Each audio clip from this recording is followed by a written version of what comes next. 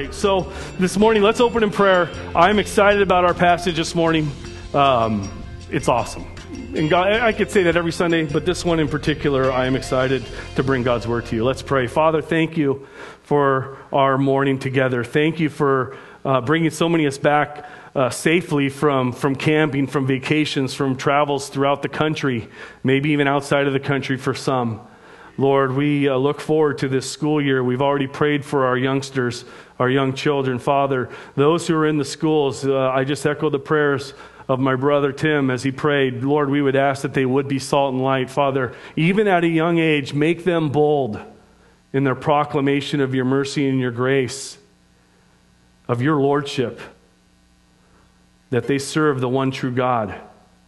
Lord, so many young people have been used by you. We think of Shadrach, Meshach, and Abednego, and Daniel, David as a young man. Father, you use young people for your glory and for your kingdom. And so, Father, we would just pray that you would empower them by the power of the Holy Spirit to be a great witness at the high school, the junior highs, the middle schools, and the elementary schools. Father, for all of us in our neighborhoods, may we be people quick to share that Jesus saves through the cross.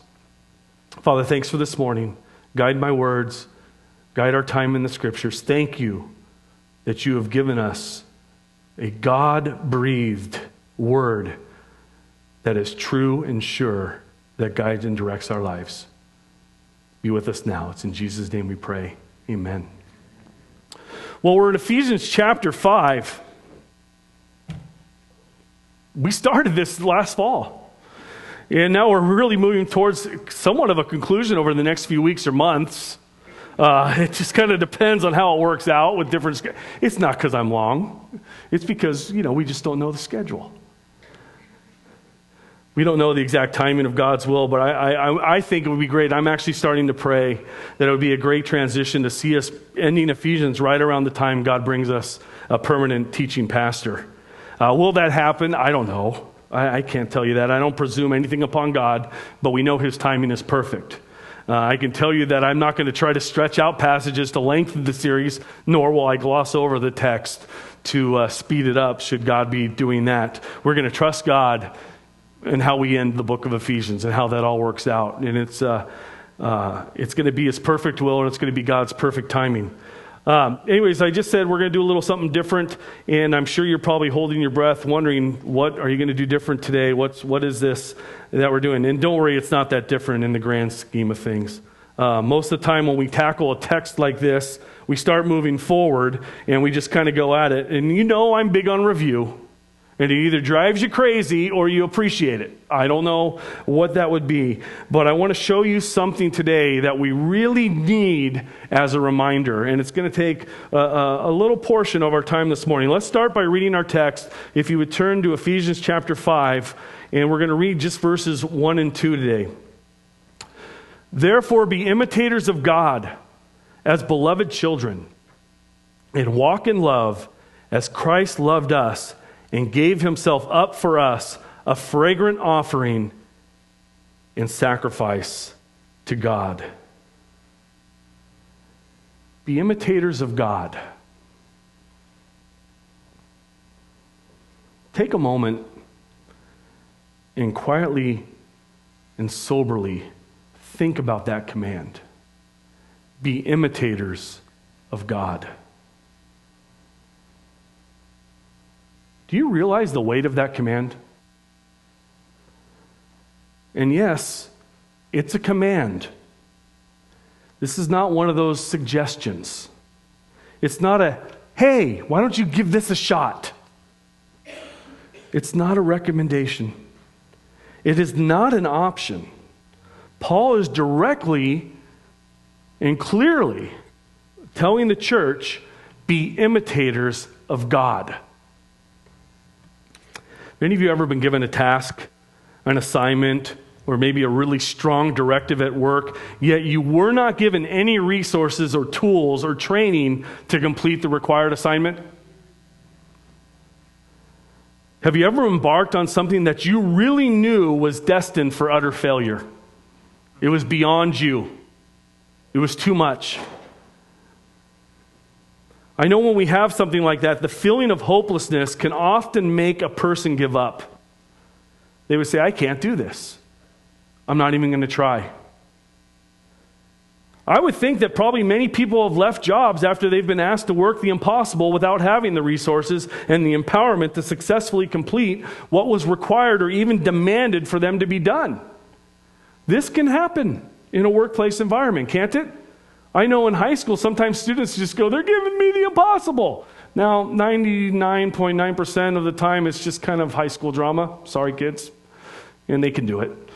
But sometimes we have that feeling of overwhelmment. I can't do this. I cannot get this done. Now imagine me walking up in the pulpit today and saying to you this. Here's my sermon. Be imitators of God. Now if this command was thrown out there independent of any other teaching, we would all need to pack our bags and go home. Wouldn't we? We cannot keep this commandment by our own effort and by our own strength. This command is an absolute deal killer for the legalist and the self-righteous who like to make deals with God, who make up their own rules, who make up their own sense of right and wrong and righteousness. You know, in my youth, at times one could get the impression that a good Christian was one who kept the dress code at their school, kept their hair short, can't touch the collar, can't go past the middle of the ear. You'd have to avoid dancing at your wedding if you were a teacher at the school in order to keep your job. You see, it's easy for Christians, it's easy for almost anyone, actually, to set up a culture of rule keeping that may have a good biblical background, and we like it because it keeps everybody on the same page. We agree what we like and what we don't like. We agree on what we allow and what we won't allow, and we make it doable. It may be a little bit hard because the Christian life's hard, right? But we make it so we can start to feel good about our little club and the rules that we keep. And we can become pretty happy, self-righteous people. We can convince ourselves that our rules, our code, our culture is what proclaims us and makes us righteous before God. You see, this is what the Pharisees did. They took the Old Testament, fashioned it into something that they could keep. Paul, you remember Paul, even in Philippians, he says, I kept the law perfectly. He wasn't lying. He did it. And the Pharisees would love their rules and their regulations, and they would sit and talk and make up rules and get around them and make exceptions. They'd figure it out. But what happened? Jesus Christ came to earth. And in Matthew chapter 5, he started a sermon, the Sermon on the Mount. And in that sermon, he crushed them. He crushed those of us, and believe me, it's you and me. We can easily fall into this. We think we're good, and then Jesus says this, be perfect as your heavenly Father is perfect. You see, there are passages in Scripture that when we soberly look at them, we realize that we are doomed if we rely on any self-effort or any self-righteousness. It's interesting, and we praise God for this. In our text, Paul didn't say, be imitators of God. He said, therefore, be imitators of God. That therefore, this therefore in our text, the first word in chapter 5, might be the most gracious and kind therefore in all of Scripture. If you really stop and think about it, this is so kind. That therefore saves us. That therefore empowers us. That therefore makes us right with Jesus Christ, or with God through Jesus Christ. Why? Because it points back to an awesome and miraculous salvation that comes by grace alone, through faith alone, by Christ alone, and to the glory of God alone. This therefore is awesome. And it is mind-blowing if you stop and think about us, because it is a life-altering truth of the Scriptures. And it's this: God empowers us to obey God. That makes sense? It's amazing. God gives us the power to obey Him. We couldn't do this on our own. Let's take a look. Turn Ephesians 5, verse 1. Therefore, be imitators of God. Go back to chapter 1. Look at verses 3 through 14. Remember way back in the fall, this wonderful run-on sentence. Paul on a roll. He can't stop saying, look what God has done.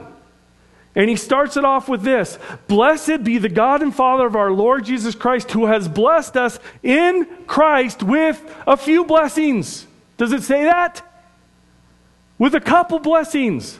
No. It says every spiritual blessing in the heavenly places in Christ Jesus.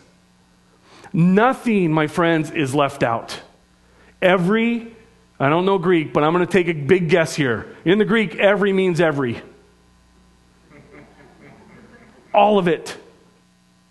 And we have been blessed with every spiritual blessing in the heavenly places in Christ Jesus. We have everything that we need in Jesus Christ. Go down a little bit.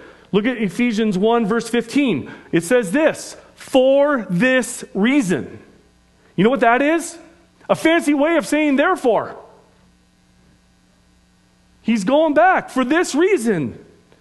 I've heard of your faith in the Lord Jesus and your love toward all the saints. I do not cease to give thanks for you. You're saved. You're blessed. For this reason, because of all God has done, I'm praising God for your salvation. I'm praising God for the blessings you have. I'm praising God for your adoption. I'm praising God for the Holy Spirit who has sealed you.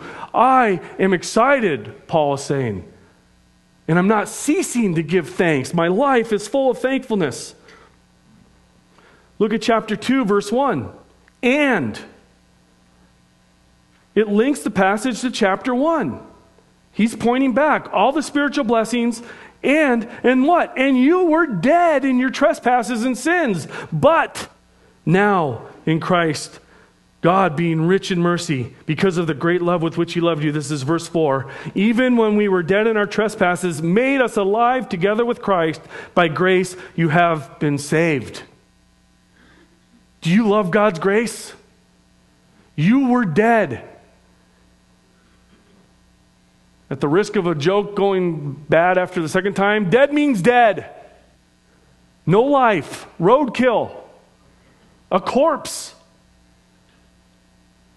The last, in fact, I won't say it. I saw a poor little animal today that had gotten hit by a car on the way to church. And I sat there and I looked at it and I said, that's dead. It's not getting up. I felt bad.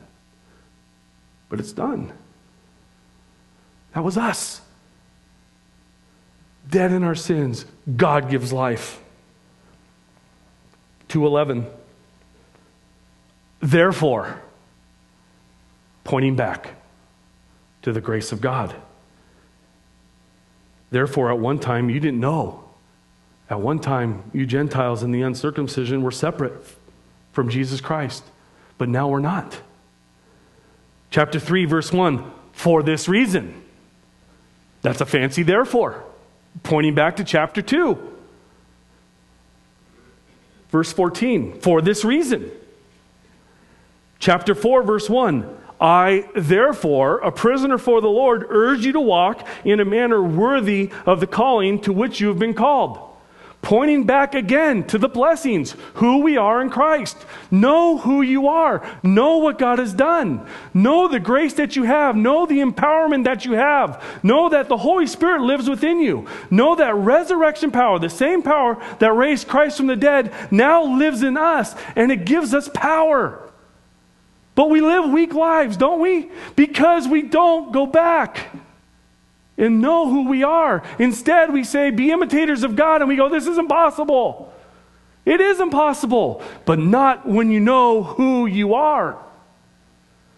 With God, all things are possible, and He empowers us to do the impossible, to be an imitator of God, to reflect Him, to walk in a manner worthy of the calling to which we've been called. 4:25, therefore, again, pointing back. And then chapter 5, verse 1, like I said, the most wonderful therefore I think we've seen. Therefore be imitators of God. Friends, it all goes back to grace. It all goes back to God the Father empowering us through Jesus Christ, death on the cross, sealing us in the Holy Spirit, and we now live lives of victory. Now, do we sin? Yes. You know why? Well, one, we live in this. Scripture calls it the flesh. This is our battle. Galatians talks hugely about it. Romans. We are going to fight sin till the day we die. But you know what's awesome about being saved? For the first time, you're free to do right. And you're empowered to do right by God's movement in your life. We're changed. We are different. Paul's saying this. He's saying, look what I just told you. Look what I wrote. Look at who you are now in Christ. Look at the amazing grace that brought you from death to life. Look at your position as a child of God. Look at your adoption. Look at the Holy Spirit of promise and empowerment who lives within you. Look that you belong to a church in the body of Christ, and you work together. You're joined together. Look at this. You have been blessed with every spiritual blessing in the heavenly places in Christ. Therefore, be imitators of God. We can do this because of God's gracious, redeeming work within our lives. It's amazing, isn't it? Doesn't this realization of grace ignite within you a heart of worship and gratitude? Look what God has done. Shouldn't this bring joy? Shouldn't this just bring amazement? Isn't this good news?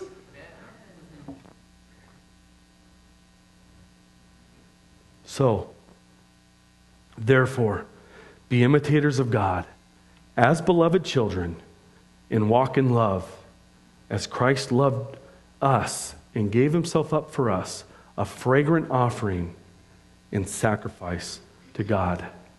In the next few weeks, our main idea is this. As Christians, we are called, we are commanded to imitate God, and we do this by walking in love, walking in light, and walking in wisdom. And the text lays that out clearly. In fact, I wasn't going to do this, but I want to read this whole section and look for these three walks. Again, walk in love, walk in light, and walk in wisdom. Let's read chapter 5, and we're going to go all the way down to verse 21. Therefore, be imitators of God as beloved children, and walk in love as Christ loved us and gave himself up for us, a fragrant offering and sacrifice to God. But sexual immorality and all impurity or covetousness must not even be named among you, as is proper among the saints. Let there be no filthiness, nor foolish talk, nor crude joking, which are out of place. But instead, let there be thanksgiving. For you may be sure of this, that everyone who is sexually immoral or impure, or who is covetous, that is an idolater, has no inheritance in the kingdom of Christ and God. Let no one deceive you with empty words, for because of these things the wrath of God comes upon the sons of disobedience. Therefore, do not associate with them, for at one time you were darkness, but now you are light in the Lord. Walk as children of light. For the fruit of light is found in all that is good and right and true. And try to discern what is pleasing to the Lord. Take no part in the unfruitful works of darkness, but instead expose them. For it is shameful even to speak of the things that they do in secret. But when anything is exposed by the light, it becomes visible. For anything that becomes visible is light. Therefore it says, awake, O sleeper, and arise from the dead, and Christ will shine upon you.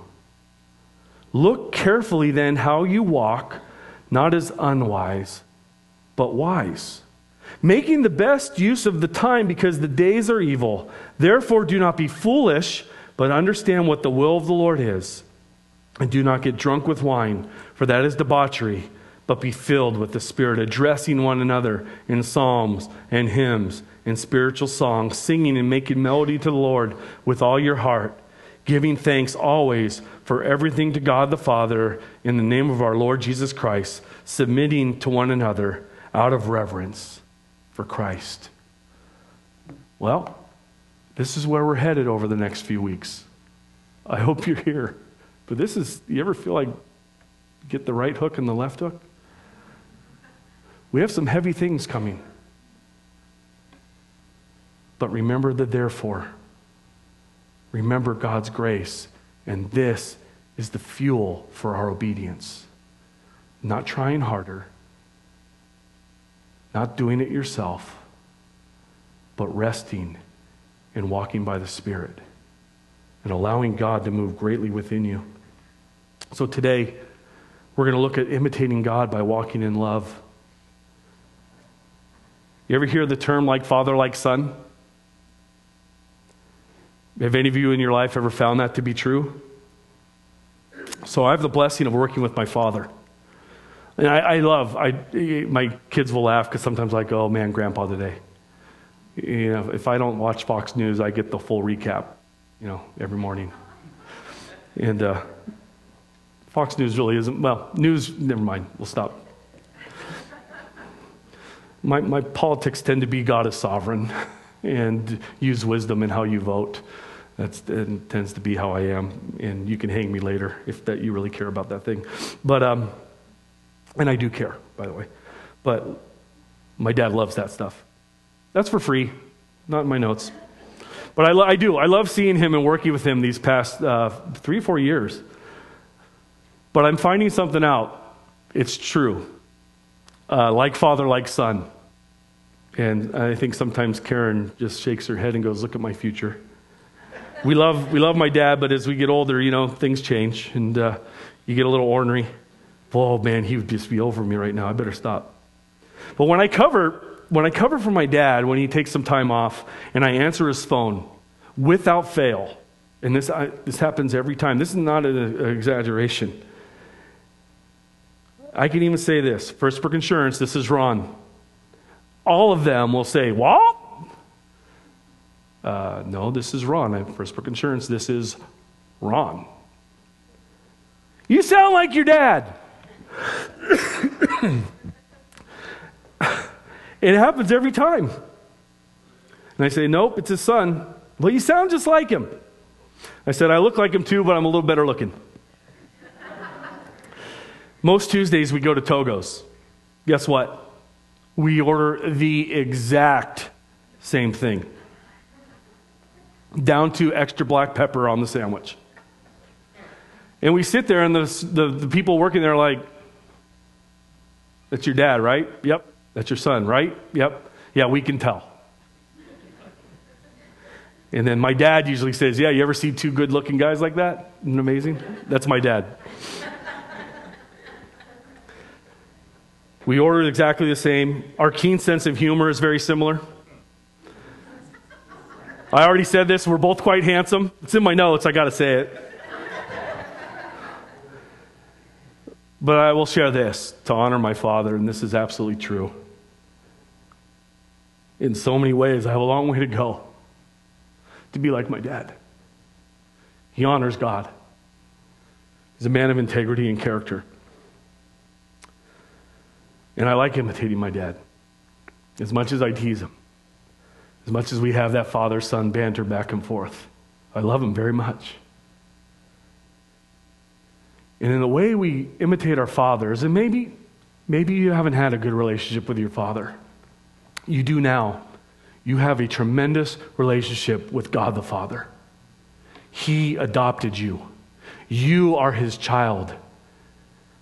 And even as I love it when I see the youngsters, young boys following their dad, and you can tell they're trying to walk with the same swagger as their dad. They're trying to dress like their dad. They sit there and they have their fake shaving kit like their dad. When they're these things, I assume that I've had daughters, but I assume that's what happens. And I love absolutely love being the father of daughters. What a huge blessing it has been. But we imitate, don't we? We imitate our fathers. We get to imitate God the Father, the perfect Father, the one worth imitating. In other passages of Scripture, Paul declares that the church should imitate him as he imitates Christ. In 1 Thessalonians chapter 2, verse 14, if you want to just jot it down and write it down and look at it later, Paul says that the church in Thessalonica has imitated the churches in Judea as they were sharing in suffering. But here in Ephesians, and it's only in Ephesians, Paul tells the church to imitate God. Now, we can't do that in everything, can we? Imitate God. So let's get some volunteers. Who right now would like to create something out of nothing? Can someone speak light into existence right now? I know, it's silly, isn't it? We can't do that. How many of you know all the stars? Know them by name. Anyone? Anyone want to try? I'll give you another one. How about the grains of sand in the world? Can someone give me a population count? We can't, right? See, when we say imitate God, it is not that we could become God. It's not that we take on his power, his omniscience. We don't do that. But what does it say? We can reflect God's character as we are now image bearers who've been made alive by the gospel. Remember chapter 4, verse 24, where we just were? And it says, and put on the new self, created after the likeness of God. The new self is created after the likeness of God in true righteousness and holiness. We start to look like God. We start to reflect his character. And we are given a command to imitate God. And Paul lists the 3 walks that we already mentioned. We do this by walking in love, walking in light, and walking in wisdom. So we imitate God, we're looking at today, by walking in love. The fruit of the Spirit is love. First one listed in Galatians 5:22. You see, the Holy Spirit empowers us to love. God empowers us to obey him. Romans 5:5 says this, that God's love has been poured out in our hearts through the Holy Spirit, who was given to us. A Christian will love because God is love. We imitate God when we love like God the Father. And it says this, imitate God as what? As beloved children. Ephesians 1:5, we are God's children. He has adopted us through Jesus Christ. God the Father is so compassionate, he is so merciful and so kind. And then Jesus said this in Luke 6, be merciful, just as your Father also is merciful. Do you guys know the mercy of God? Remind yourselves and go back. But God being rich in mercy, right? Even when we were dead. So we need to be merciful. James 1:27 says this, true religion and true devotion to God is to care for orphans and widows. Scripture tells us in many passages to practice hospitality, to care for the poor. We already saw that. Why do we work? In chapter 4, verse 28, we work to share with those who have need. We care for one another. And we also cannot forget where we were last week in Jeff's messages. We love and we show love like God the Father by forgiving one another and being kind to one another. This is what we're called to do. We imitate God when we love like Jesus loves us. Look at verse 2. And walk in love as Christ loved us and gave himself up for us, a fragrant offering and sacrifice to God. Paul goes to the cross. That's why we sang the wonderful cross. The wonderful, violent, horrific cross is our victory and our life. Christ sacrificed himself for us. And we imitate God when we love like Jesus loves. Paul reminds us the perfect picture of love is Jesus. Jesus is the ultimate imitator of God the Father. Remember, he says, whoever has seen me has seen the Father. John 14, verse 9. And our verse now tells us to look at Jesus, walk in love as Christ loved us and gave himself up for us. There's another good one, isn't it? Therefore, be imitators of God. And now, love like Jesus loves. How many of you are very, extremely successful at that? I'm not. It's hard. But remember, we're empowered. We've been given the grace. We've been given new life to do this. How do we do this? We can love others when we live a life that's centered on the gospel, that's centered on Christ. Every day, remind yourself of this. Christ came to earth. He lived a perfect and sinless life. He kept the law perfectly. He was without sin. But then Jesus died the death we deserved. He was our substitute. He took our punishment. He took our place. Jesus rose from the dead on our behalf. And when we place our faith in him and his work on the cross, he receives us and he saves us. And we are then given the Spirit of God that indwells us and empowers us to love sacrificially. But until we remind ourselves daily, hourly, minute by minute, that we are saved by the grace of God, that Jesus saved us through the cross, that Jesus gave his life for us, then we will give our lives for others. But if we don't keep our eyes fixed on Jesus, I'll just speak for me. I get selfish quick. And my eyes are quick to be on me alone. So the gospel must be the center of our lives. It is the gospel that is the power of God for salvation and the power for our sanctification. He loved us and he gave himself up for us. Love means that we will give ourselves away for the good of someone else. We're coming up on an awesome passage and we'll soon see this. Husbands, love your wife as Christ loved the church and gave himself for her. Love is a sacrificial action, isn't it? Love is not just a feeling. Love moves. Love acts. And we love in truth and in action. God demonstrated, right? God showed his love for us, that while we were sinners, Christ died for us. Let us love by being patient, kind, generous, helpful. You want to know the power of the Holy Spirit's working within you? Love those who annoy you.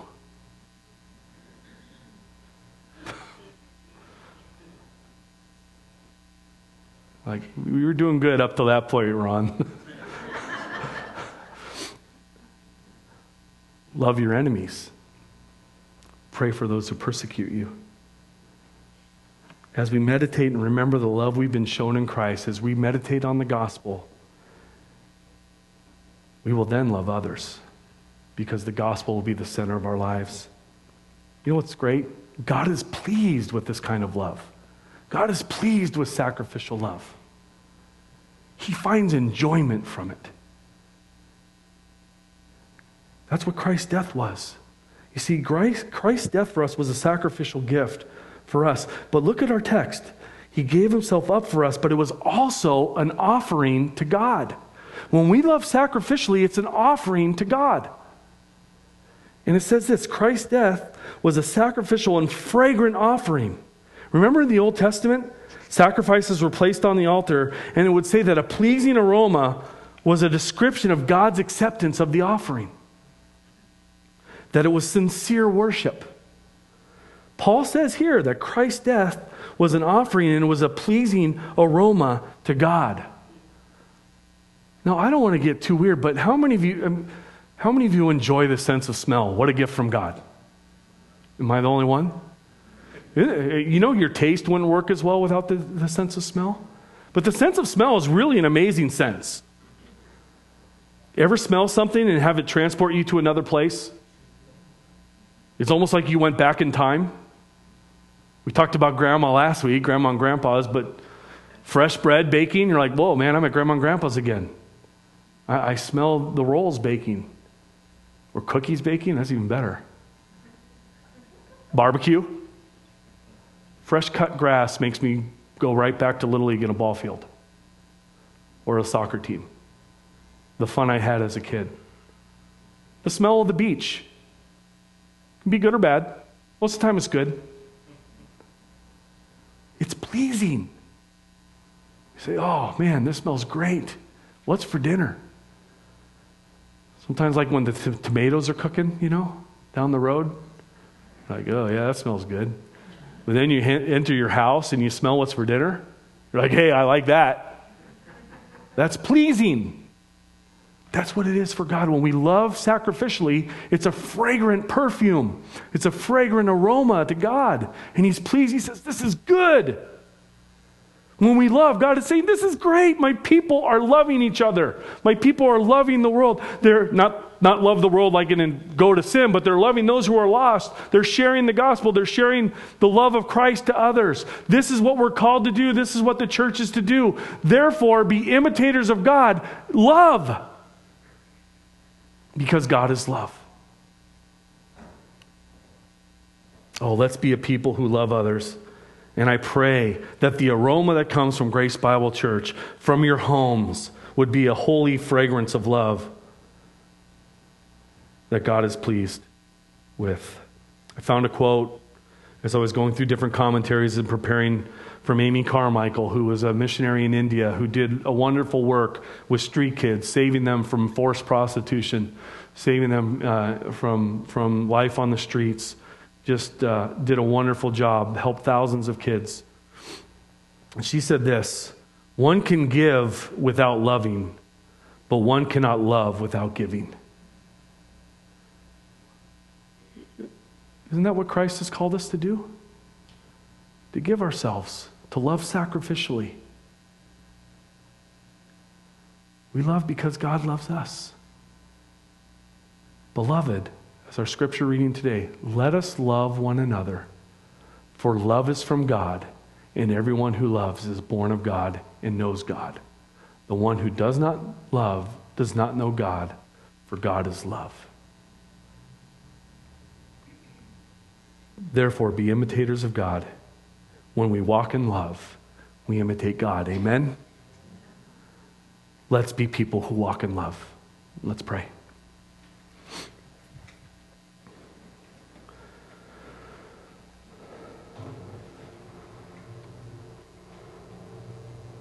Father, we thank you for your word.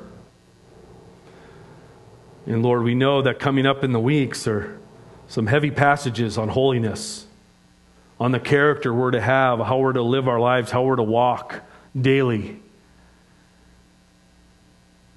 Father, we know that if we do this on our own, we will not have success. But Father, your strength is perfected in us in our weakness. And so, Father, may we be a people who leave ourselves, our own strength, our own gifts, our own sense of power, and may we humbly come before you, rely on your mercy and your grace.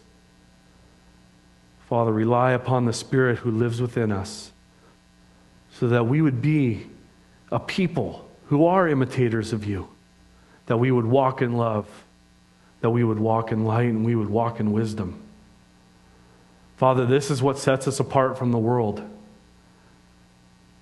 Father, this is what makes us different than every other religion out there, that we have a true relationship with the one true God who empowers us to live lives that are pleasing to you.